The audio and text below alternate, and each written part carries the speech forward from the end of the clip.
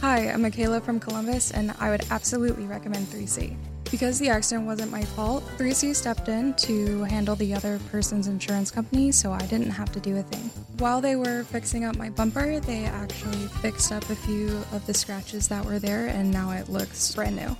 I would totally recommend 3C to my friends and family, and I have been. 3C Body Shop, the finest in collision repair.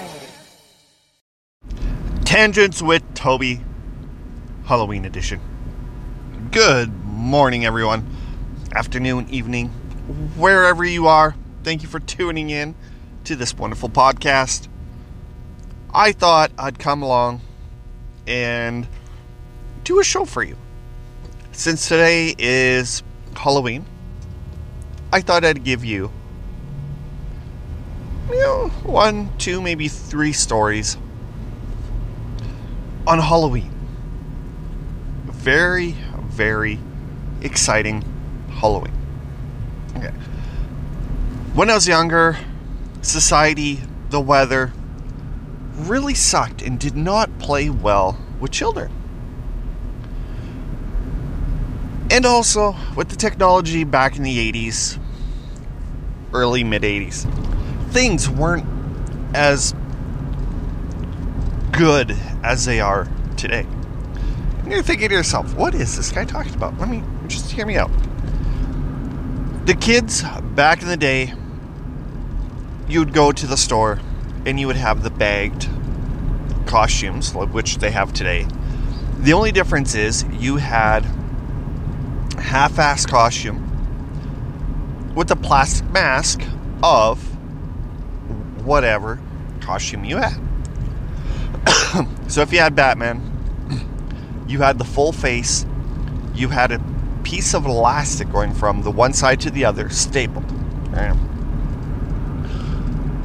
The only catch with Halloween back in the day was you expected snow in early to mid-October and it to last until March.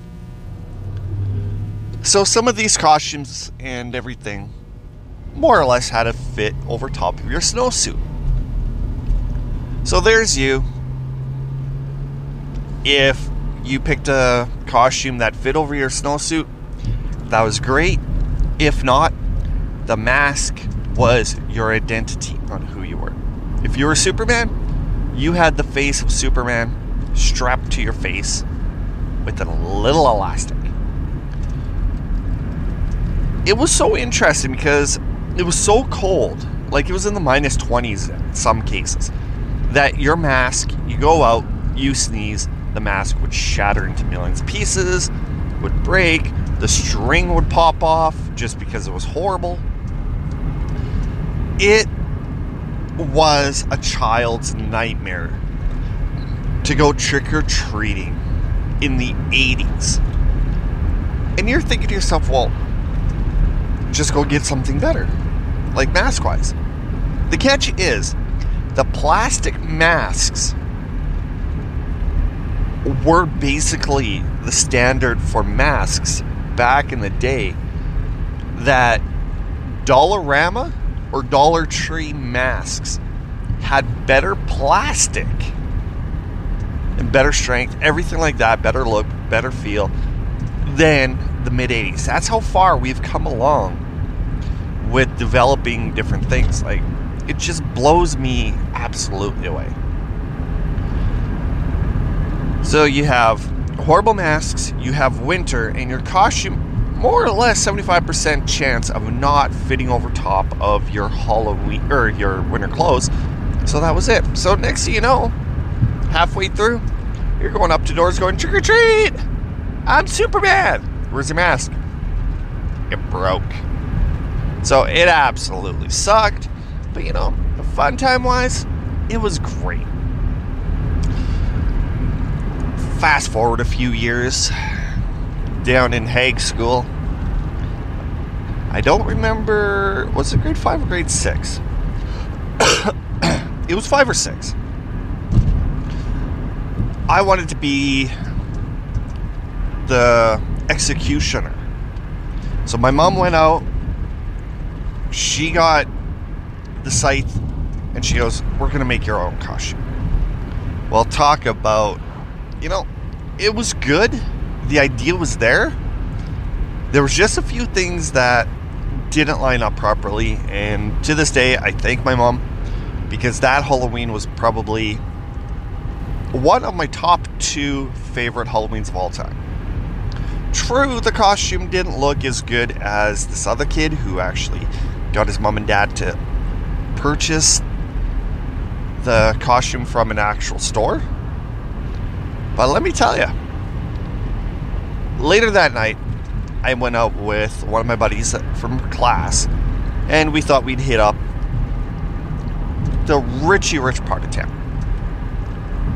Well, of course, you got it. Big chocolate bars, a lot of presents, gifts. It's just no doubt about that. You gotta do it. So we did that, and we were making, half decent time going around, getting our gifts, and no, not our gifts, our chocolate. Then we hit our buddy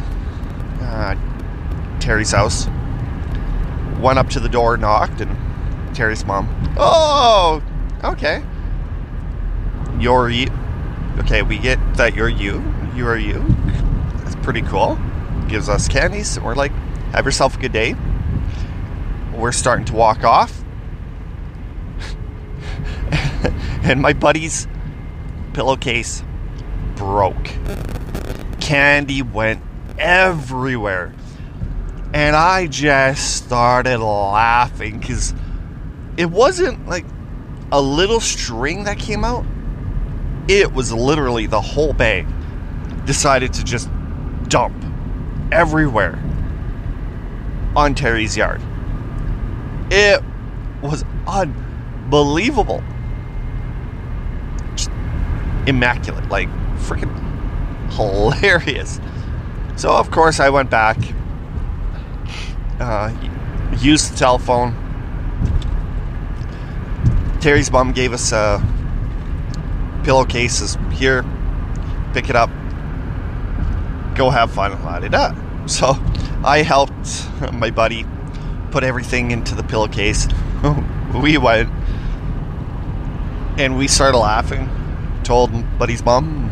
Mom's just shaking her head, laughing, goes, "At least that never happened over top of this drain opening, or else your candy would have been gone forever."